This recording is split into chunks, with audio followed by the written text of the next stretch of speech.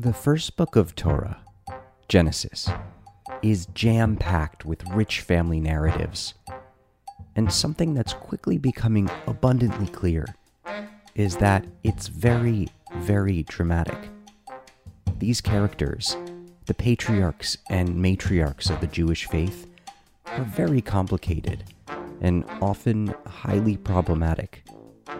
And it's been really fun to take a look at them from an adult perspective and give myself the permission to say, what would I do differently?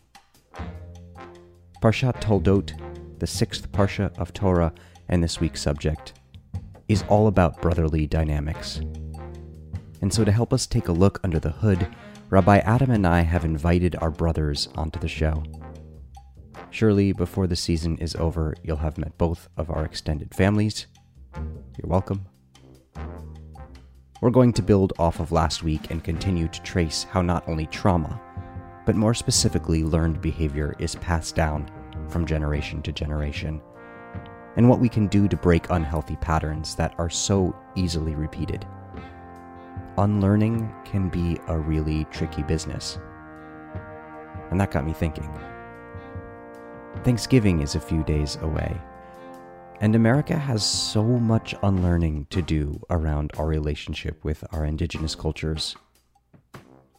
If you grew up anything like me, you learned about how Columbus sailed the ocean blue, but not about the 200,000 Arawaks that he slaughtered upon arriving. You learned about how Native Americans were a people in history books, rather than our neighbors.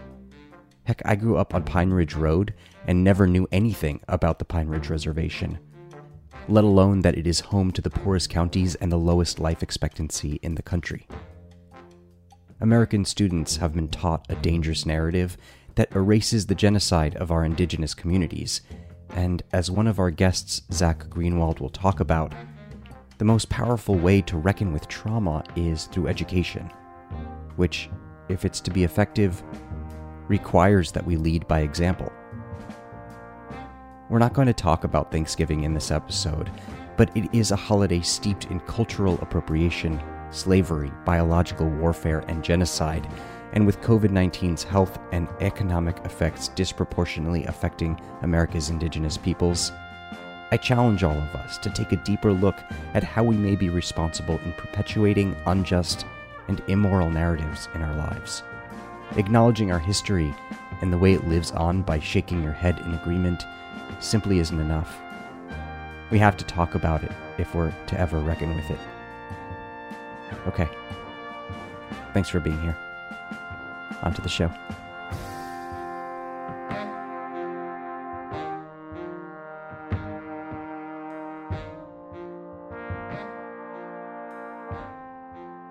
You've heard of the Blues Brothers, you've heard of the Smothers Brothers, but now we bring you the Steady Brothers. I'm very excited to welcome my brother Nadav and Rabbi Adam's brother Zach to the show. Welcome, guys. Good to be here. Hi. Thanks for being here. This parsha is all about family dynamics, so to give our listeners a little context, Nadav and Zach, could you tell us what you're working on these days, and as broad or as personal as you'd like to get, perhaps what your current spiritual practice, if any, entails? Maybe, Nadav, you can go first? Yeah, sure. So my background is in building tech startups. Spent a while building a fleet management company that General Motors ended up acquiring, and more recently started a nonprofit called Project 995 that helps healthcare systems get access to PPE. As far as Judaism, spend holidays with the family, do Shabbat dinner with friends. That's my strongest connection. Hi, I'm Zach. I'm Adam's little brother. What am I doing now? Right now, I live in a commune in Akko, in the north of Israel, and I'm involved in a couple different education and activist projects in and around the city with different populations. And I'm in the middle of starting, and not in the middle, getting going with creating like a community bicycle co-op for the diverse population of Akko to work together, build bikes, fix bikes, ride bikes, and meet each other through that.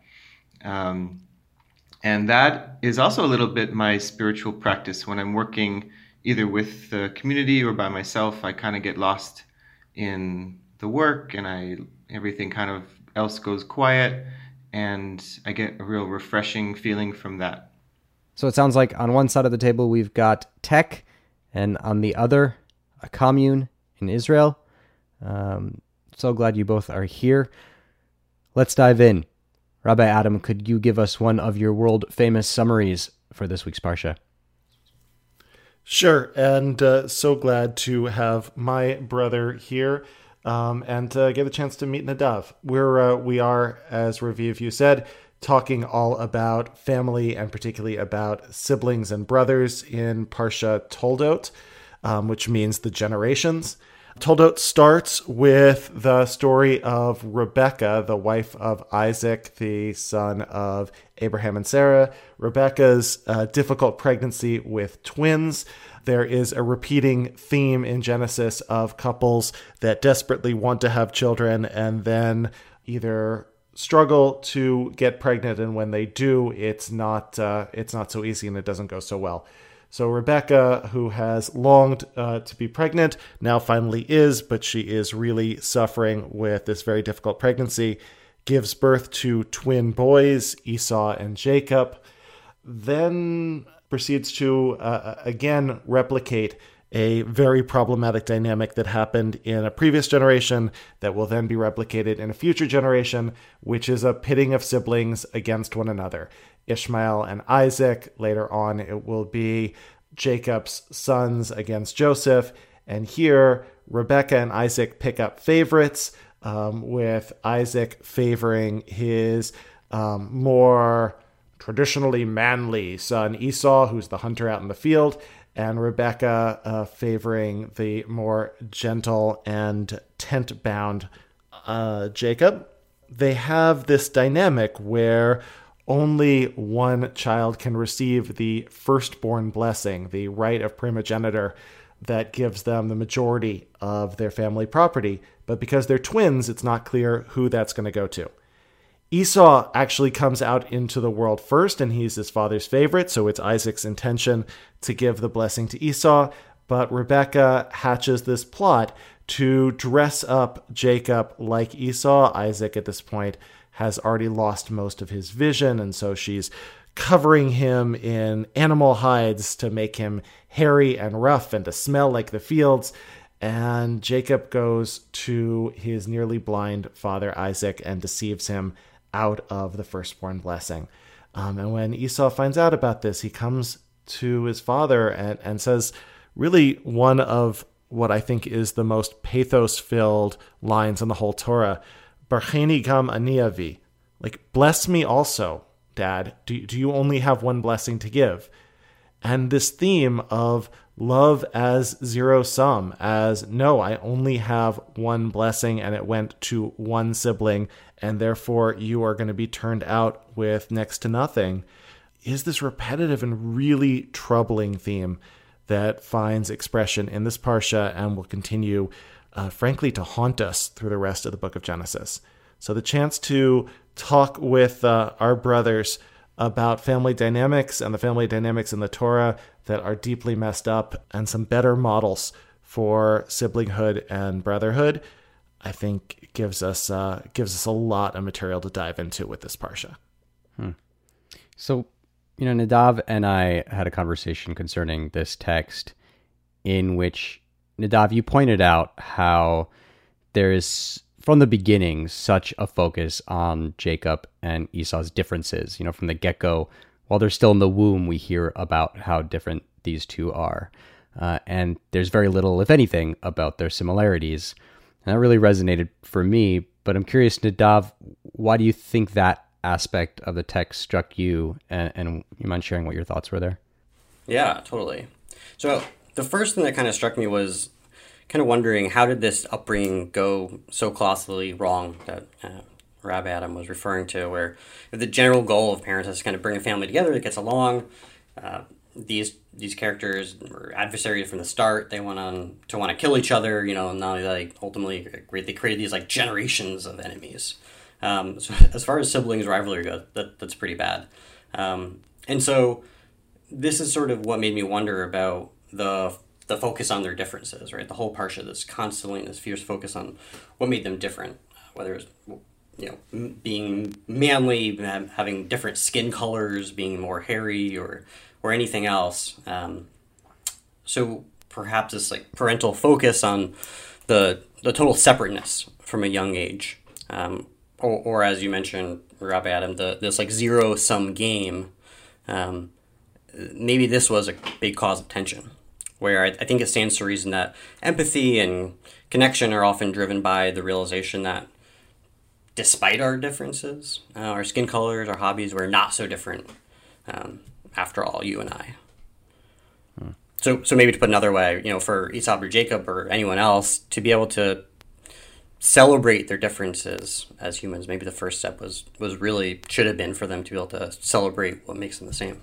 In order to get along, you have to find common ground first and then discuss differences. Rabbi Adam, are there any discussions here about similarities? They're depicted as coming out of the womb, with Esau making his way out and Jacob literally grabbing at Esau's heel. Yaakov, Jacob's Hebrew name, literally means the heel. So that the depiction is of a struggle which has taken place in the womb of like the two brothers clawing for who's going to get out first, and then this ongoing tension throughout their lives. We will get a reconciliation scene, spoiler alert, but it'll be several parshas from now. Through their early life, it seems that they come into the world as mortal enemies, but I'm really resonating, Nadav, with what you're saying, which is that's probably not naturally true. Like, they don't have to be enemies. They ought to come into the world as siblings who have rivalry, as all siblings do, but as part of a family system that's meant to help to heighten love rather than heighten tension. And instead, what they wind up in is a massively dysfunctional family that continues to pit them one against the other. It's like they really never had a chance. Nadav and I are very different, and our listeners and you, Rabbi Adam, have met our other sibling, Ortal. We're all very different people who came up in the same household, under the same roof, but we get along great because we are not constantly told how different we are, and we're not pitted against each other, where the narrative in this parsha seems like that's really what the writer's focus is on, and what our focus as a reader is supposed to focus on.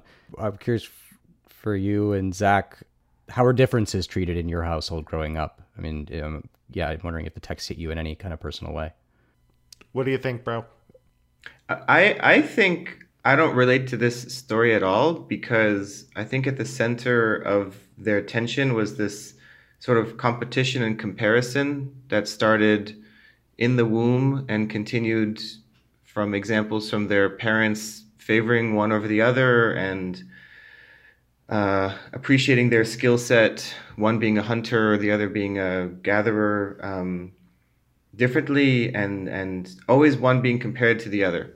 And I think that from the top down, from parents to children, that set a bad tone. I guess they had some natural inclination because they were fighting in the womb, but as soon as they came out, that just continued and deepened, and they had this this dynamic of always in comparison. And whenever there's a stronger, it means there's a weaker. Whenever there's a favored, it means there's a less favored. And it just creates a really toxic dynamic when you're always in the shadow of somebody else, or, I don't know, trying to fight for your way and not just getting the love that you deserve because you're a person and you have a mom and a dad and your sibling is your friend, not your enemy. And I felt growing up one of the biggest, nicest, dynamics was that I never felt in competition or in comparison. I don't know if you agree, Adam, but I think we were close enough in age to be friends, but distant enough. We're a difference of 4 years that we weren't on each other's toes. We were friendly because we were close, but we had different lives and different circles and different interests, and we were never like in the same class or on the same sports team or in the same too close proximity. And we each had our own vibe a lot from the get-go. And I think to our parents' credit, I never was told be more like your brother. And I don't think, Adam, you were ever told be more like your brother. I think it let us be who we wanted to be. And I think we both became who we are, which is ultimately better than being who we are in comparison to somebody else. So, parents set the tone of the house. And I definitely felt like the tone of the house was like, all are welcome, you do your best, you be you. You help each other out, you don't hurt each other. Yeah, and I think there were ways in which we were set up for success in that. And I think that actually connects up a little bit with Mom's experience of being only 1 year younger than her brother, and describing every year in school following him. Like whatever teacher had just survived our Uncle Jesse, then on the first day was introduced to our mom. It's like, oh, you're Jesse's sister. And there was already a preconceived notion about who she is. We, after elementary school, never went to the same school. Like I went to one middle school, you went to another middle school, I went to one high school, you went to a different high school. And I think that was intentional on our parents' part to like give us two spaces where it wasn't you following me, but it was you making your own way. Yeah, I wonder if that was like on purpose or just a lucky accident. I don't know. We'd have to ask. We'll bring your parents on for the next one. Get to the bottom. We've already reserved a space for Bubby. Yes, that's true. That has to happen at some point. Oh boy. Zach, get ready. You've been an educator and a really, really good one who I admire for a long, long time. You are managing group dynamics amongst kids that aren't so dissimilar to these kind of sibling dynamics, where some might emerge as the stronger ones or the ones who are easier to like. I think every teacher, if they're being honest, acknowledges that there are some students that are just like easier to like and other students that you have to work at it more. Do you relate to this from the other side? Not as a parent, but as a teacher working with youth? I don't know why exactly, but I'm always kind of attracted to the weird ones. I have an idea. The ones that like aren't popular or funny or good looking or immediately likable. I don't know where that came from, but it's been true for a long time. It's more interesting to struggle to connect with someone than for it to just come naturally. It's not easier, but it's more interesting. I don't know. I think every kid just wants to be seen for who they are, and every kid wants to find something about them to be seen by someone else that they're like unique in the world and that they have something to offer. And it might not be the fanciest or the flashiest or the funniest or the, I don't know, smartest, but they have something, and everyone's got something. And so if you take the time and you dig a little deeper, then you find that I don't know, the kids who have to struggle to be seen actually tend to have more interesting things to say than the ones who get overly too much attention and too much praise, and it's too easy.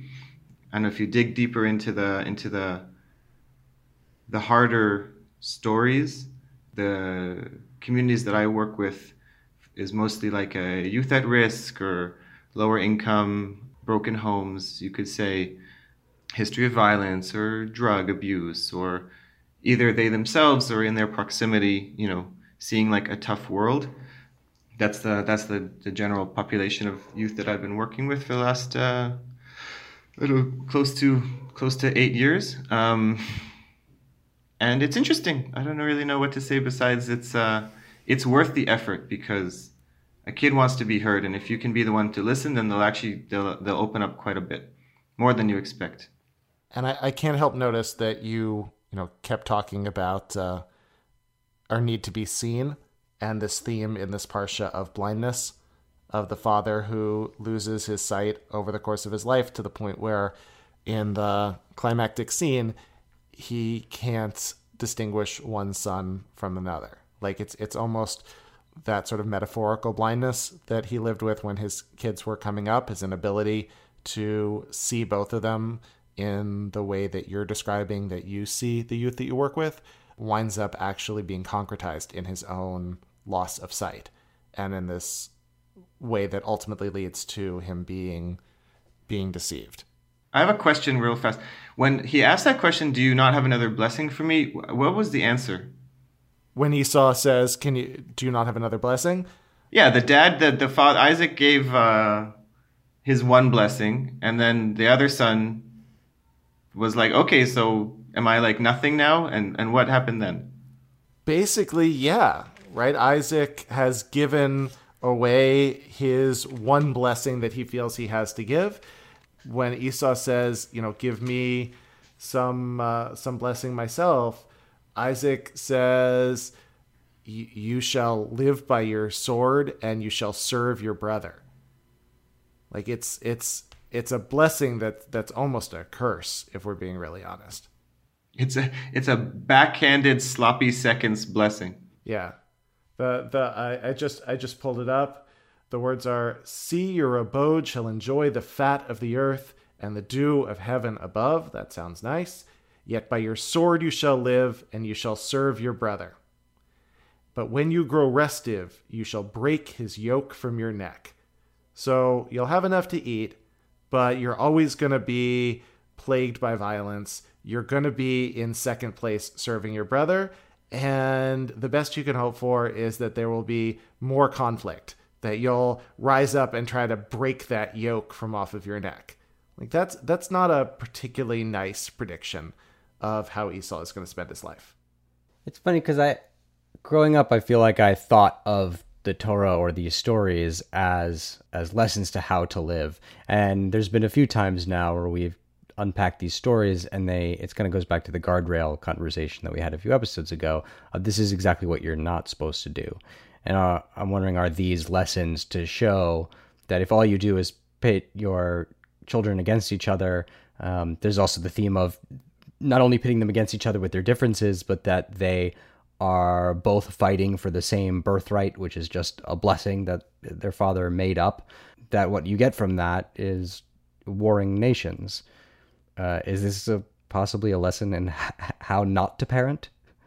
Yeah, this is definitely a lesson in how not to parent. And at least to the Torah's credit, bad behavior doesn't get rewarded here, right? Like, Abraham is a really bad father to Isaac and Ishmael and winds up dying estranged from his children who come together to bury him, like we talked about last week. Isaac and Rebekah are really bad parents to Jacob and Esau, and they wind up in a situation of breaking their own home, where Jacob is going to have to flee away. Rebekah has crafted all of these plots to have Jacob be the one who inherits, but instead winds up losing her son in the process.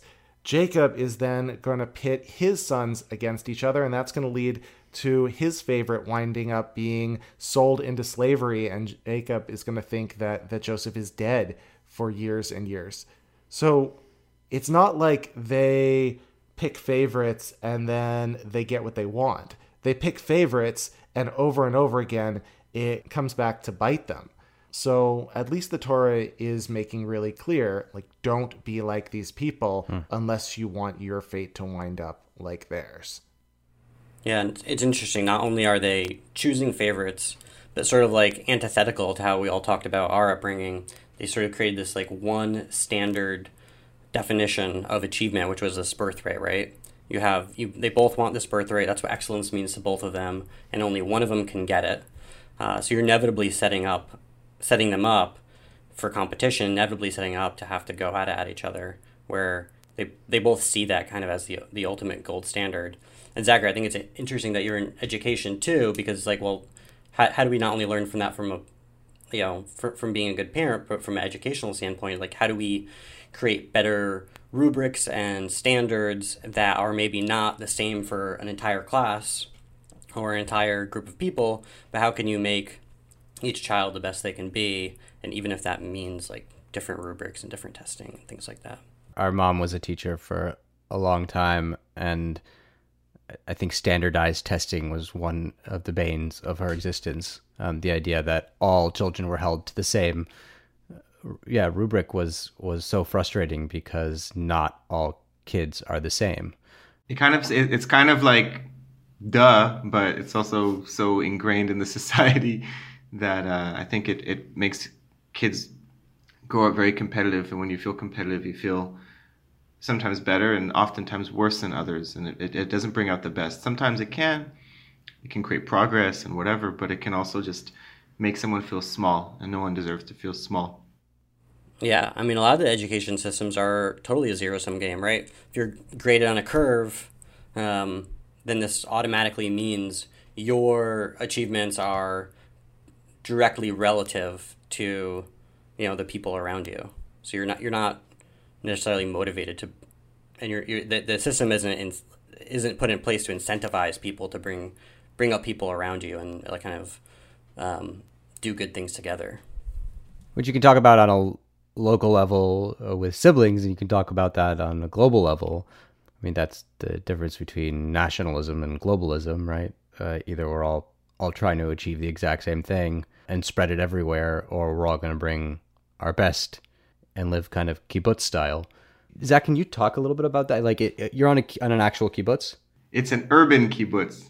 It's a kind of the new phase of the kibbutz movement that's based a lot on the shared spirit of collective energy, collective effort, collective desire to make change. But instead of in the agricultural and building fields in which the early state of Israel needed to meet the needs of the new state, the needs of the current state are to work in education and in activism and in lifting up impoverished communities and invisible people to give space and dignity for other people. So it's become a much more educational movement, and it's become much more urbanized in terms of being directly connected to education systems, formally, informally, in and around the country, all over. Very cool. But it still has in its essence sort of a deep sense of egalitarianism and social activism, and asking the questions of what does the country need, what do the people need, and trying to answer the questions. There's another take that I'm curious, Rabbi Adam. When Jacob is pretending to be Esau to receive Isaac's blessing, Isaac feels Jacob and says, "The voice is the voice of Jacob, yet the hands are the hands of Esau." Isaac seems to have a certain amount of skepticism regarding who is who, if not actual knowledge of who is standing before him. Yet he makes his blessing anyway. Is there any take on the idea that Jacob knew what he was doing but went along with it anyway? Yeah, and some of the commentators will say that Isaac ultimately recognizes that Jacob is the more worthy sibling to carry the family covenant forward, and while he needs to sort of go along with the ruse because these are the ingrained patterns in the family, ultimately on a deeper level he knows what he's doing. I think that that's possible, but I don't necessarily think that that's congruous with the overall way in which this family has been set up and in which they live their lives.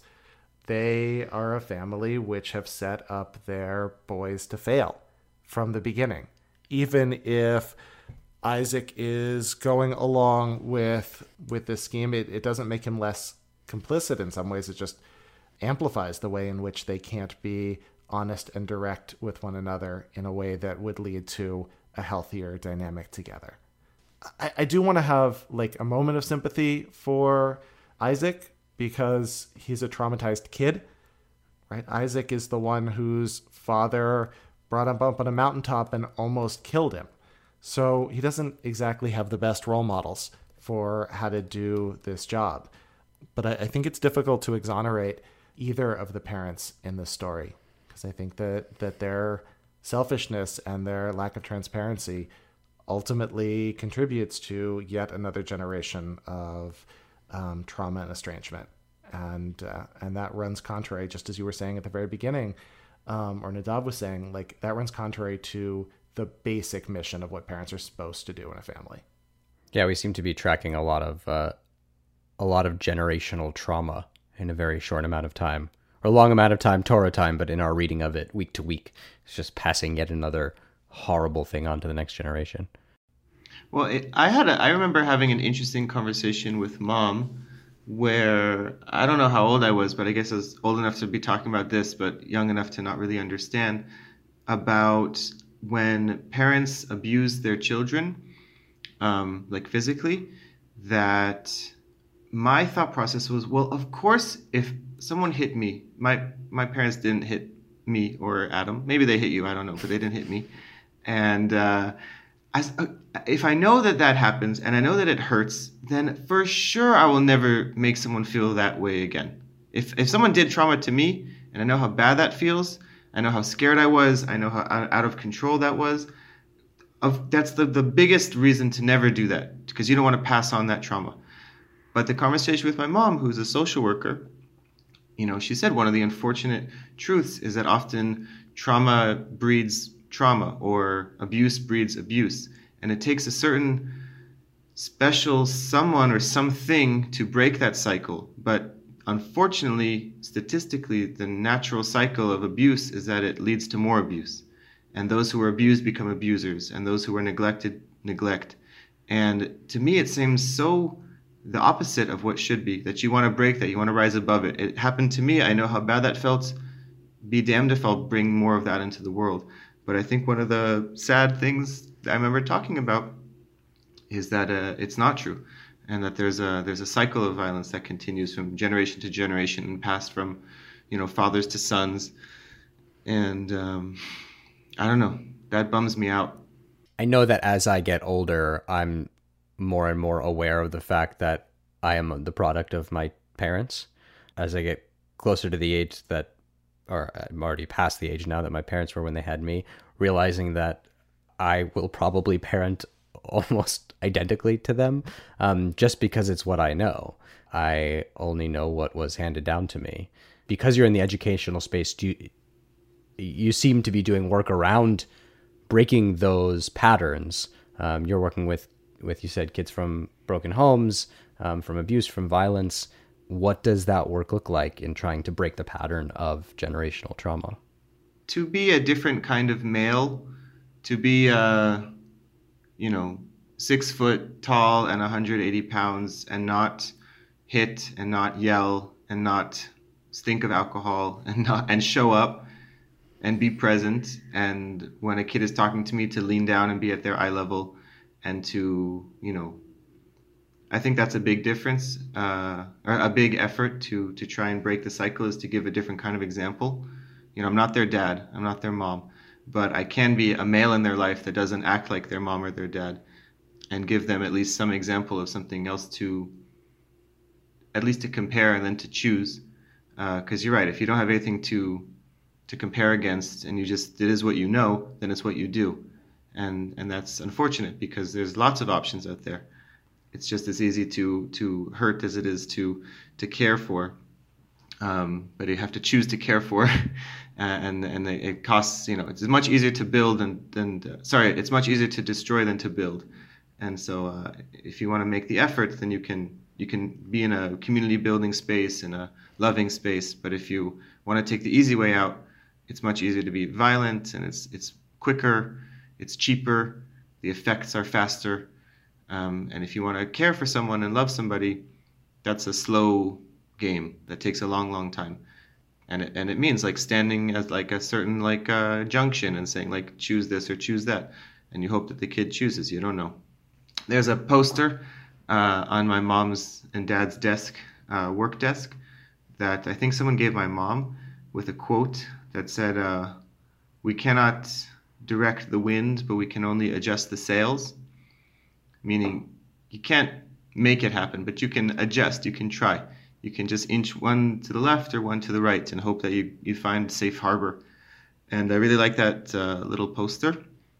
And I think that that's like a good model for parenting, because your kid's your kid. They're kind of their own person from the get-go.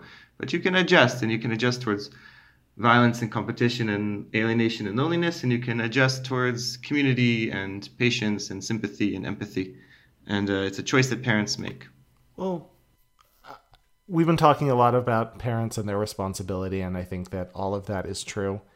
And there's also a truth that, as Zach was just saying, like, people are who they are oftentimes from as soon as they emerge into the world. And some of us are programmed more competitive, and some of us are programmed in a more egalitarian live and let live kind of way. I remember, Zach, you have been the person who you are your entire life, at least as far back as I can remember. We have a cousin who I dearly love who is super competitive, and he's only about a month different from you. And I remember that he used to like come up to you and challenge you to a race. I can run faster than you. And then he would take off running, and you would just kind of stand there and be like, all right, you can run faster. Maybe you can't, but I don't really need to get out of breath to prove it. Like that's just been who you are. And I think there is a way in which we could have competed. I think that I have a bit more of a competitive streak in me. And I think it's to your credit, and maybe also to the credit of your genetics and neurobiology, that you don't really get into that game. And I'm wondering, Nadav, like, what do you attribute the fact that beyond what sounds like, really good parents, do you have anything that you attribute your positive sibling dynamic to? One thing, and it maybe, like you said, it's partly due to parenting, and one thing I wonder though is if we were both, went into the same field, would it be different, right? We happen to like different things. We went into, acting versus tech, and we went to completely different fields, and I think we were encouraged to do so, encouraged to do the things that we got excited about. That's ultimately contributed to the positive dynamic too, is that we're both able to live our lives in a way that's not directly competing. I talk a lot in when I teach about Jewish history about the fact that polytheistic cultures were almost always more tolerant of Jews than monotheistic cultures, because polytheistic cultures allow for the possibility of many different truths. There's always room for one more God on Olympus. But if you believe that there is only one, and you believe that there's only one, then one of us needs to be wrong. And we tend, when we talk about sort of the sweep of the development of ideas, to see polytheism as primitive and monotheism as more advanced, when in fact polytheism is less prone to violent suppression of difference than monotheism is. And there's a parallel here. Like, if there's only one way of being successful, if there's only one goal in the family, then naturally one person is going to succeed more than the other. But if there's the possibility of multiple different versions of success or multiple different truths about how to live a life, then there's the opportunity for everybody to thrive on their own terms. So I think I'm a rabbi who just made an argument for polytheism, so I probably need to go excommunicate myself. But there is something there about trying to get out of these zero-sum situations that we put ourselves into, and God forbid we put our children into, that just winds up perpetuating the same kind of strife. Before we close out this week, this show is about engaging with a text, and we want to make sure that it's not a one-way street, that you as a listener have a way to engage as well. We are in the process of partnering with some very cool organizations, but in the meantime, I wanted to open some lines of communication. Nadav has very generously offered to help build us a website. Cool, thank you. I think it's going to be cool. And I wanted to ask you, the listener, what kind of content and reading material you'd like to see up on a site, because we really see the show as a tool that might help fill in and build out ritual. We've also started a Twitter page, brand new today. It's at @study_show. Study_show. And I'm thinking every week we can pick a hashtag. And if you're out there listening and want to add to the conversation, you can hop on Twitter and share your thoughts. So for this week, as obscure as we can possibly make it, what do you guys think? #HealthyBrotherDynamics. How does that sound? Yeah, and I think all of your listeners have to compete for one birthright. Oh, you gotta fight for your right to birthright. Yeah. Oh, that's good. That's really good. #you gotta fight for your right to birthright. That's perfect. Any longer, and we'd be asking our listeners to flee. Get your mom to trick your dad into giving you the birthright over your older brother. .com. #. .com. Thank you so much, Nadav. Thank you so much, Zachary, all the way from the other side of the Mediterranean. We really appreciate it. And Shabbat Shalom. Shabbat Shalom. Shabbat Shalom. Shabbat Shalom, everybody. A quick shout out to one very special listener whose birthday was yesterday. Mrs. Greenwald, one of your sons wants to say hello. Happy birthday, Mom. Love you a lot. Mazal Tov, Yom Huledet Sameach. You the best. Happy birthday from all of us here. I personally am so grateful that you raised such nice boys. This study is produced by Evan Scott Nicholas and me, Raviv Ullman. My co-host is Rabbi Adam Greenwald. Our guests today were Nadav Ullman and Zachary Greenwald. Artwork by Julia Pott. Music by Blue Dot Sessions. Thank you for joining. See you next week.